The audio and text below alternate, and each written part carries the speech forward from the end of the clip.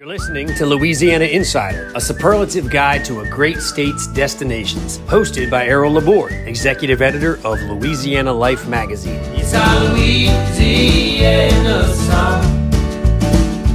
It's my favorite melody.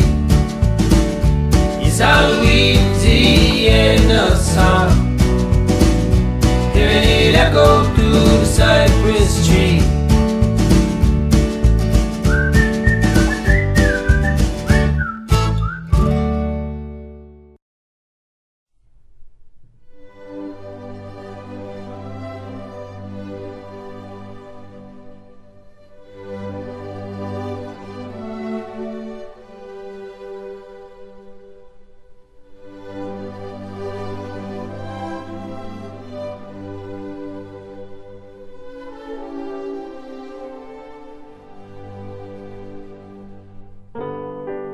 What has happened down here is the wind has changed. Clouds roll in from the north and it start to rain. Rain real hard and rain for a real long time. 6 feet of water in the streets of Evangeline.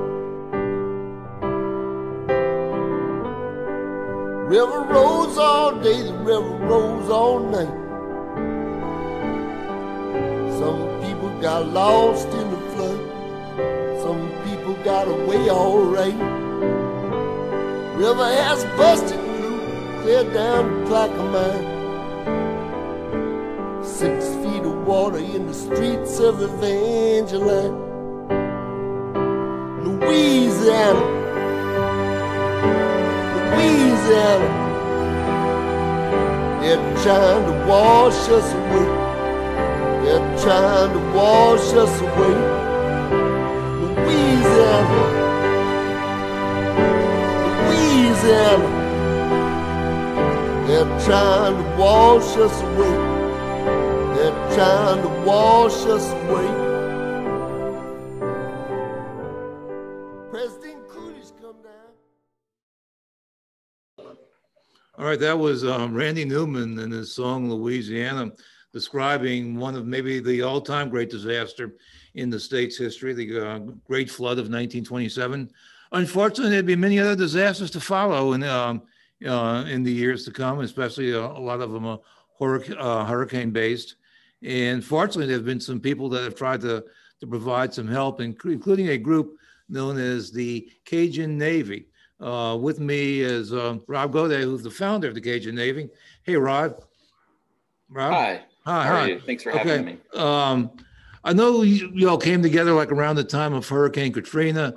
I personally started hearing a lot about you when there was that flooding in the Baton Rouge area. Could you tell me like what the big bang moment is when your organization started coming together? Sure. Yeah, the Cajun Navy was first. I guess the term was first used during Hurricane Katrina, which was 2005. Of course, it really took off in 2016. And in fact, the fact is that the difference is technology and social media. We didn't have Facebook in 2005. So you could come up with all the names you wanted, but how did you get broad recognition of it in 2005? So it just didn't gel. But 2016, the fact is social media, Facebook, mobile technology, which were all in existence, obviously just 4 years ago, also enabled the Cajun Navy to gel as a brand, develop a following, and really begin to take off. So social media technology is absolutely critical to what we do. So do you remember like some of the early examples of rescues or things that your group did? Yeah. Oh my gosh.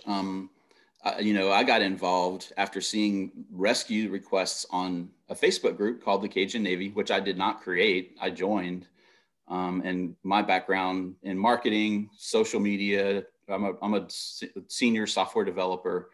I recognized that the requests for help through a Facebook page were very unique, and I realized I could help. And it really wasn't very organized. I volunteered my services through the group to help organize it. And they kind of gave me the keys to the kingdom. They made me a group administrator on the spot. It had about 2,000 people in it at the time. And this was in 2016, August, probably about August 14th.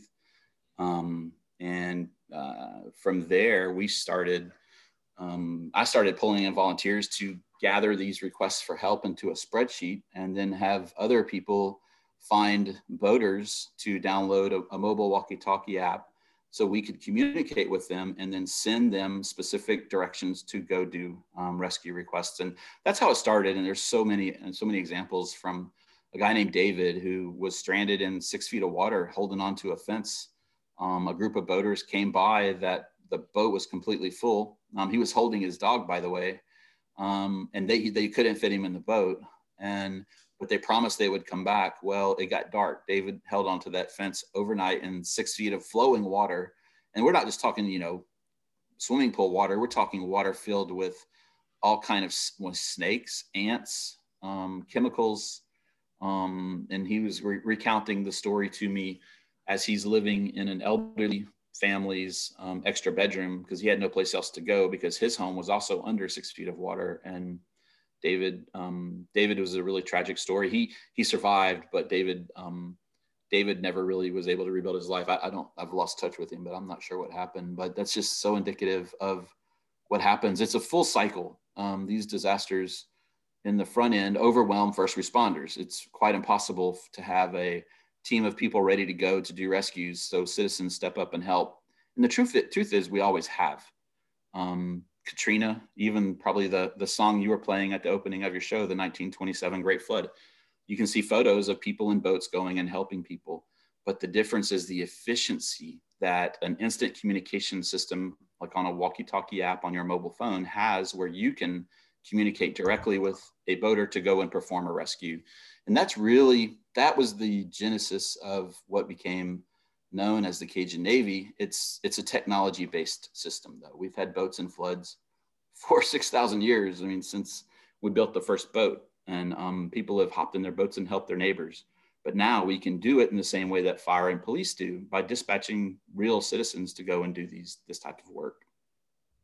So the image of the Cajun Navy is always guys in boats, which I guess is the main thing. But you add this critical dimension, and that is a guy who can communicate, a guy with the technology. Yeah. So, for every guy in a boat, there'll be 3 to 4 people working from their homes to know what that guy in the boat should be doing and directing him. Of course, the cameras never capture that. You may every now and then, if the cameras are on that guy, you'll see him holding his phone and he'll be talking to somebody on it.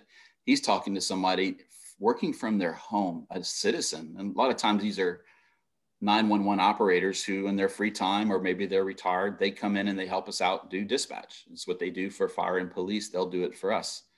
But they're citizens, they're unpaid, they're volunteers.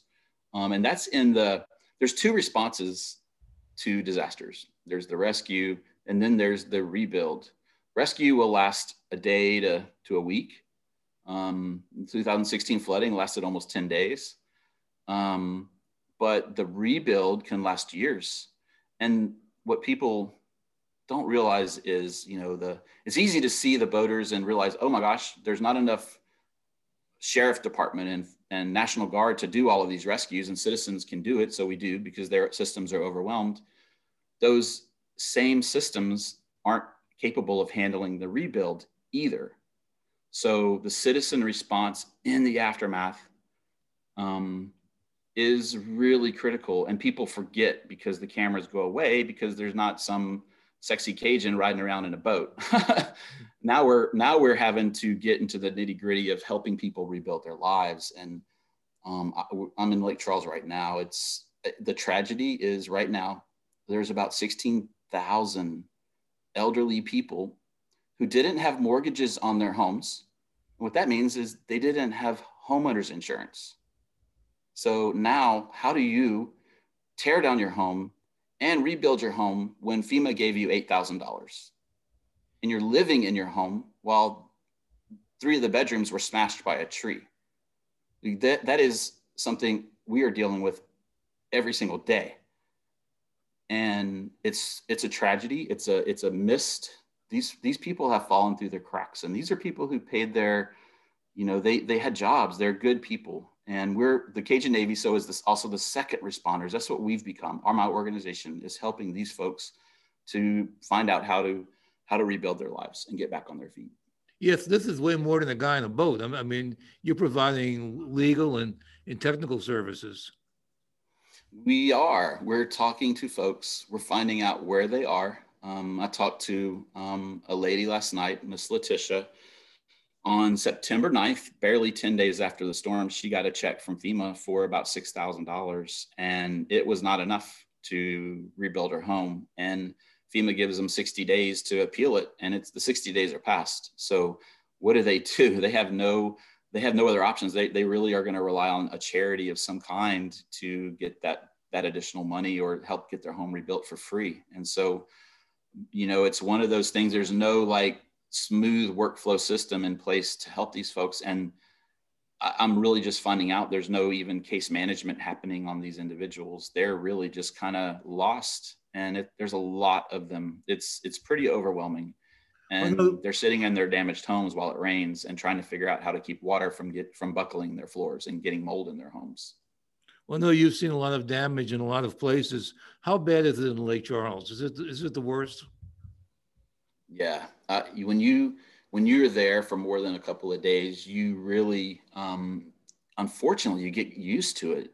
And then when you leave and you come back to Lafayette, like where I am right now, you're like, oh wait, that's right. You're not supposed to see, 30 homes on a single street with the roof caved in, right? With people trying to mow their lawns on those caved in roofs. It's a war zone is the only way to describe it. Even now it's 4 months. In 4 months, it feels like 2 years, the amount of things that have happened and people we've met. But 4 months later, that's not very long, but it's long enough for us to have a lot more progress in the community. And, you don't see poles in the street anymore. We were there that very morning, drove down through Lake Charles, and you're driving into people's yards to avoid telephone poles and wires across every street and across the entire city and across 6 parishes. We have to realize it's not just Lake Charles, but it's Sulphur, Vinton, Hackberry, Cameron, Ragley, Moss Bluff, DeQuincy, Leesville, probably Iowa, 20 or so communities that were horribly damaged. I mean, horrible is barely strong enough a word. And you don't recover from that overnight. It takes a very long time. And then plus they had another hurricane come. And so they got 2 in the same season. Yeah. Hurricane Laura ripped off people's roofs and Delta rained in it. And this region of the country is arguably the most devastated probably in the history of the United States. To have 2 hurricanes back to back. Laura was the strongest hurricane to ever strike Louisiana. People think it was Katrina, but it wasn't. Katrina's impact was because it hit New Orleans, which is a much larger population. And New Orleans is everybody in Louisiana knows New Orleans is below sea level. It's protected by a series of levees and pumping stations that keep it from flooding. Katrina was a major rain event that hit New Orleans directly and caused the city to flood. And that was the problem with Katrina. But Hurricane Laura was a Category 4, just a few miles away from being a full-fledged Category 5. And I'm told that when it hit Cameron and Hackberry, it was still, the winds were well into a Category 5 hurricane. And it hit 6 parishes and just devastated every building, every pole, every tower. Over 900 towers were pushed over across 6 parishes. And it was arguably, that region is the most devastated region of our country, probably in history, maybe next to the earthquake I remember from the 80s along in San Francisco, but probably worse than that, just from the sheer devastation. It's unbelievable. You see a tornado and you see this tornado, well, it ravaged 70 homes and went down, went a mile or 3 miles down in a neighborhood. Imagine that hitting, 6 counties or 6 parishes and 40 towns or 20 towns. And, you see the damage and you think, oh, well, I'll turn a corner and everything's good. You can go to the convenience store. Well, you can't, because everywhere you go through for miles and miles and miles and hours is devastation. And that's what Lake Charles in Southwest Louisiana is like even now. Now, you also went, was it 2 years before, into Houston with all the street flooding? So yeah, and Hurricane Harvey was a year almost to the day after the Cajun Navy really formed, which was in Louisiana. The 2016 flooding in Louisiana Harvey was in Texas, about 3 hours from where we live, and almost a year later. And I really believe the Louisiana flooding was a rare event where we wouldn't see that kind of flooding again. And here a year later, we see the same exact kind of massive flooding in the southeast Texas area, from Beaumont, Port Arthur, and Neches over to Houston, down south to Victoria, a very large region. And we showed up again. And to get there, we actually had to go down through Holly Beach and up through the Sabine Pass and up through Port Arthur, because I-10 was closed because it was flooded. And we ended up coordinating about 4,000 boat rescues through Hurricane Harvey. It was difficult for us to count in 2016 because we were just getting started. We really were trying to figure out our systems, and we don't really know how many people we rescued in Louisiana. But in Harvey, by this time, we were experienced enough to create a spreadsheet and start collecting names. I had over 200 volunteers running shifts for almost 2 weeks in Hurricane Harvey doing rescues. And it's interesting to go back and read those cases of, people stranded in, I searched the word snake in that spreadsheet, and 6 cases where people were in water and there were snakes in the water with them or on their roof with them. And that's just one example of, just dozens and dozens of rescues that we performed. And you rescue people, but you also go and help people that are stranded that are landlocked. So you deliver water. We delivered water to pregnant woman. We would go and pick up pets that are stranded on roofs after the people had been rescued. And there's so many cases of rescuing cattle and horses, pulling them from standing water over to dry ground. And so yeah, the boat rescues are really, really a big part of what we did in Harvey.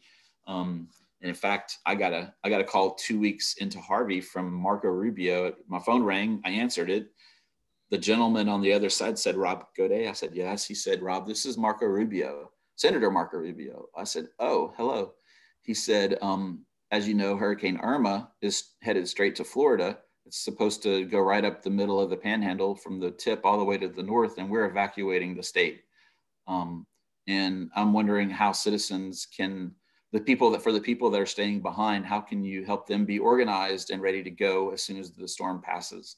And so we ended up organizing some of the campaign offices of various people across the state and teaching them how to use social and mobile technology to collaborate and organize. And we ended up staying and helping with Hurricane Irma ourselves for about 6 months after it passed over Florida. It wasn't a direct hit like they anticipated, thankfully, but we still an enormous amount of damage. I was reading a story on your website. I think it was a nursing home. I believe it was in Port Arthur, that some of you people got in there, and there was one woman in her wheelchair, and she was like 1.5 feet of water was up, and the water was dirty, and they hadn't had food. It was just a terrible sight. And I think that your people were able to notify the authorities and ultimately get them. But that was it's kind of a moving story. It is. We have people in our community that rely on the care of others, and nursing homes are one instance of that.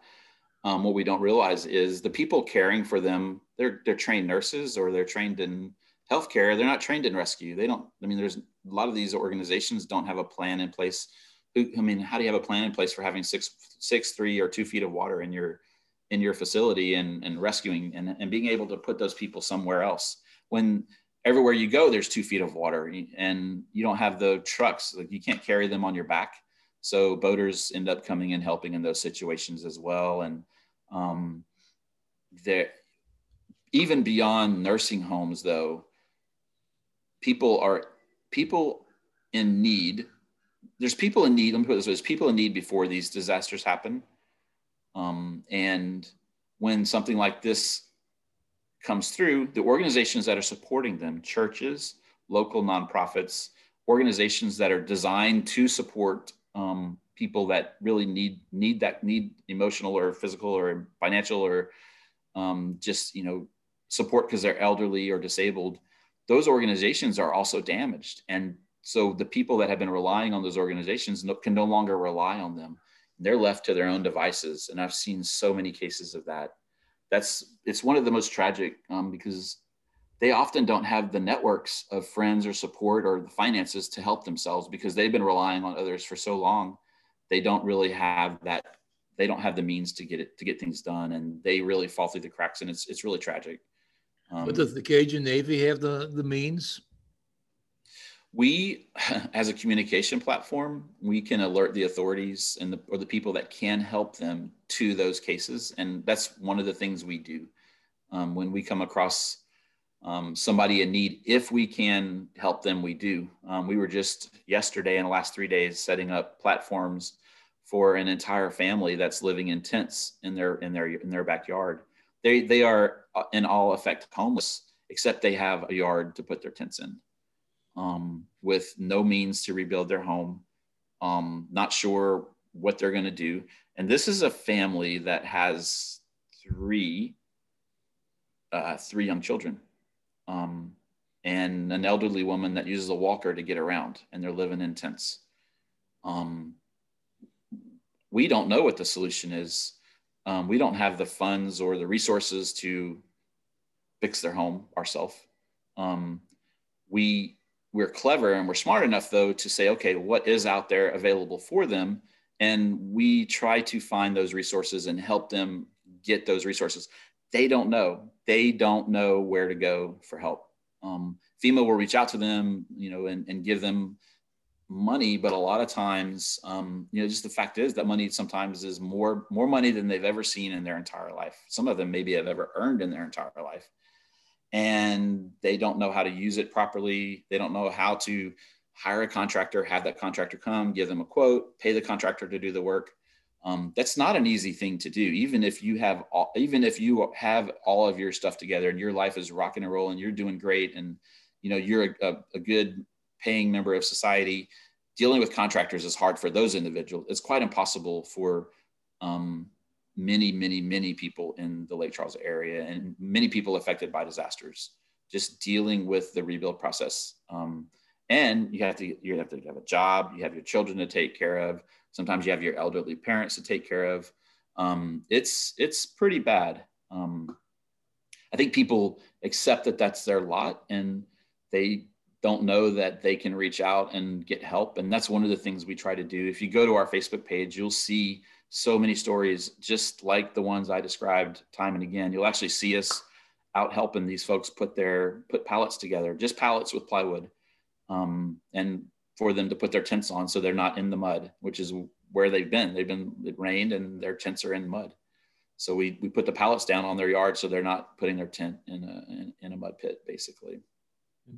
We're talking to you, Rob Godet, the founder of the Cajun Navy, a group that's just done a lot of good work throughout the state and actually the region. Rob, the people that go out, like the people with the boats, do they get any kind of funding for that, or is just everybody doing this on their own? Yeah, no, it's a complete volunteer effort. No one's compensated, include myself. I have a full-time job. I work for a company in Baton Rouge. I'm a senior software developer. I build business systems. I have a team of 5 developers that work for me for this company. And so I have to work this into my day job. My company's been great. They gave me, I guess, 2 weeks of paid time off to go and help. And I took my own week of PTO during Hurricane Laura. So I was there for 3 full weeks. And I'm lucky enough to work remotely, so I'm able to do what I do from anywhere. So I find myself in Lake Charles at our headquarters in downtown Lake Charles, working for my job, and then going in the evenings and directing our team. I have a team of individuals that are there, and we probably have, right now we have about 5 people, but it fluctuates. We'll have anywhere from 5 to 20, depending on groups we can get to come in and volunteer and take on jobs. Just before this call, I was talking to our team in the field.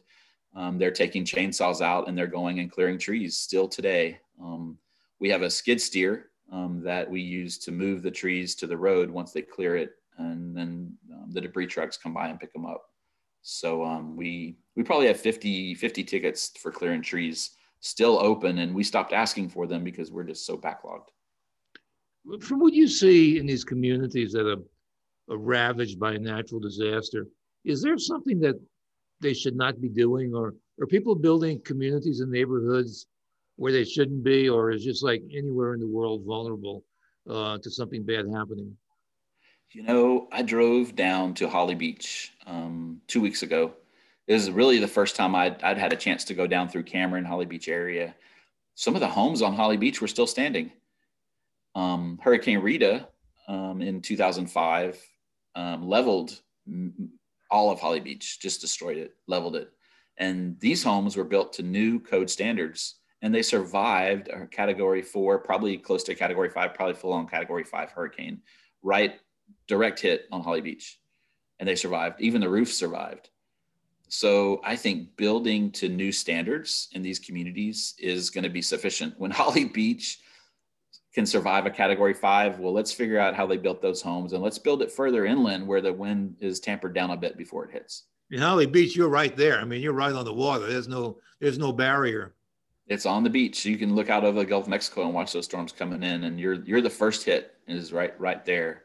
So when Holly Beach survives, we can build to hurricane force standards. The problem is it's expensive, and people aren't rebuilding homes. They're repairing homes. They're repairing 50, 75, 100-year-old homes that weren't built to those standards, and they're going to continue to get damaged until these homes get replaced. And who knows? I mean, who wants to tear down a 100-year-old beautiful home that has walls that the walls could talk, and replace it with a cookie cutter home? I mean, nobody wants to do that. And I don't know that that's going to be the final solution, but, these homes they don't have mortgages, and so they don't have insurance. And so many of them were blown down or being torn down because of these disasters, and are going to have to be rebuilt or just nothing rebuilt. But there's no question that people along the coastline, yeah, we are affected by natural disasters more frequently than if you live in, I don't know, Nebraska. But these are our homes. I mean, people don't want to move away. It's their livelihood, and it's your culture, and it brings a lot of value to the rest of the country and globe. I mean, you can barely go to a restaurant around the world without finding a bottle of Tabasco sauce. Well, Avery Island is right smack dab in the middle of the state on the coast, and that's where Tabasco sauce is made. So are we going to shut down Tabasco and move it somewhere else? You can't. I mean, that's where the peppers come from. So it's not a fair statement to say that we should just move and live someplace else. And frankly, for elderly people that have lived their whole lives there, it's a death sentence to have that kind of change out of their routines and lives. It's not practical. And plus, in Nebraska, people are vulnerable to tornadoes. Exactly. There's natural disasters pretty much anywhere you go, from snow, flooding, tornadoes, earthquakes. Plus that they're living in Nebraska, so we can go on. I remember after Katrina, there was a senator from New York State who was very, very critical about New Orleans and developing it below sea level, right on the Mississippi, and they said never been a city here. And then with Hurricane Sandy that hit New York, New Jersey, and it was I thought Superstorm Sandy is what they called it. Yeah. I thought about that often. I read somewhere that when the pirogues, that when they went to Houston, they proved to be quite adaptable because they're flat bottom boats, and they really worked well on the streets of Houston. I mean, who would have ever thought there'd be pirogues on the streets of Houston? But it turned out to be a good rescue vehicle. The guys with boats say, "Oh, I have a boat. I want to help." And the first question is, "What kind of boat do you have?" If you have a V-hull or a deep, an outboard motor that goes too far down, it's not really practical because you're going to tear up your boat. There's actually a type of motor and boat called a shallow drive. There's a company called Gatortail. They're out of New Iberia, just actually 20 minutes from where Tabasco's made. And they're actually good people, good friends of mine. And they manufacture shallow drive motors that are perfect for this. The motor is very high up, and so you have a very low low entrance into the water, and they're designed to go in mud. You can actually run these boats through the mud and get them out. So they're really perfect for the floodwaters where there's debris and water, and as the water goes down, it exposes concrete roads, and they're great for those types of activities. Okay. Well, before we go, let me just ask you two kind of quick questions. One, what's the future? I mean, when the next hurricane season comes, is there anything that your group learned from the past year, anything that you're implementing, any new procedure? Yeah, thank you for asking that. We're working on what we call phase 4 for our organization right now. Phase 1, we cleared trees through Gossport. Phase 2 was we served 50,000 meals in about 18 days in downtown Lake Charles. Phase 3 was the supply. This fourth phase is we're shifting to where we want to understand the process. How can this overflow of needs be dealt with much more efficiently through technology and citizens? And so right now, what we're trying to do is help these individuals access as much funds as are available to them. And I think that's that's our next thing to do, is to assist people. It's case management and on a one-by-one basis, and help people as deeply as we can, just as neighbors and friends and citizens access the resources that are available to them that they don't know about. If someone wants to be active with the Cajun Navy, is there someone they should contact, or just? Yeah, no, our website is a great way to go. GoCajunNavy.org. GoCajunNavy.org is our website. You can register there. And what we say is we're not a social club. We're not really a membership organization. We are a way for you to fulfill your obligation to your neighbors. So if you want to do absolutely anything, come and help. And we will absolutely be able to put you to work. So people don't have to go to boot camp or anything for this. They just join up and be there. Absolutely. That's right. We'll house and feed you in Lake Charles if you want to come. Okay. And I assume the website would also give information if somebody wants to help support it financially. Yes, sir. There's a donate link right there on the homepage as well. Okay.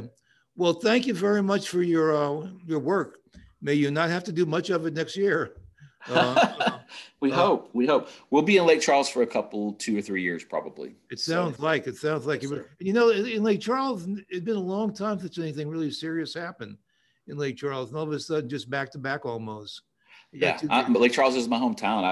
I left there in 1983 when I was 13 years old, and I can tell you, I mean, as a resident of South Louisiana, I've never seen anything like this anywhere in our state. It's pretty amazing, pretty devastating, but it's a rare opportunity to give back to your neighbor as well. I mean, do you have hope for it? I mean, do you think the town will be back and active anytime soon? Or? It's the most resilient place I've ever lived and been. It's a pretty amazing community. Did you know the founder of Yahoo is from Lake Charles? Didn't know that. His name is David Philo. He gave $2.5 million to the Southwest Louisiana Community Foundation. Also, a guy named Dr. Michael DeBakey, who's the world's most famous and most renowned surgeon in history of the world. In the history of humanity, he's considered the best surgeon ever, Dr. Michael DeBakey.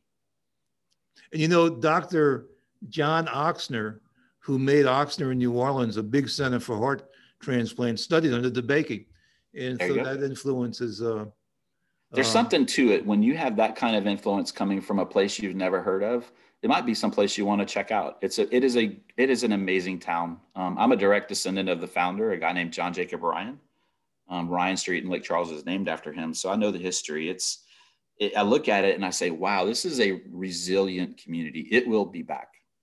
You know, a few months ago, by the way, I went to McNeese, but that's another story. But okay. A few months ago, the Professor Lawrence Scott, who's like the professor emeritus economist, he does an annual State of the State financial report. And it's a big thing. A lot of people listen to it, including me.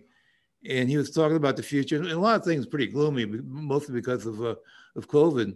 But he said Lake Charles is going to do a quick recovery. And he said the reason is they got a lot of money coming into Lake Charles because of the nature. It was mostly wind damage, and so you get more insurance payments. And he was more optimistic about Lake Charles' recovery than he was about New Orleans. because New Orleans relies so heavily on tourism, and tourism is going to be slow coming back, but that there'd be more flow into Lake Charles. So, yeah, we shall see. I know there's a lot of people in need, so there's a lot of work to do. Did you ever listen to Lucinda Williams's Lake Charles, the song? I don't. No, I don't think I have. Okay, well, you can Google that. Okay, you should. Okay. Lake Charles guy, you should. Lucinda Williams. She did it about 10 years ago. And Okay. It's sort of like a love letter to Lake Charles, and it's called Lake Charles. So anyway. Okay. Thank you very much, and again, thank you for your work. It's been very, very informative. Yes, sir. Thank you Thank you, for Rob. having me on. Appreciate it. Okay, bye-bye. Louisiana, Louisiana, they're trying to wash us away. They're trying to wash us away. Louisiana, Louisiana, they're trying to wash us away. They're trying to wash us away. They're trying to wash us away. Thanks for listening to Louisiana Insider. Subscribe, like, and rate our show where you listen to your podcasts, and follow us on social media at Louisiana Life Mag. Executive producer for Louisiana Insider is Kelly Massico in cooperation with Louisiana Life Magazine. For subscription information to Louisiana Life, call 504-828-1380. Our theme music was provided by Rich Collins. Hey, that's me. Join us again next week for more discoveries inside Louisiana.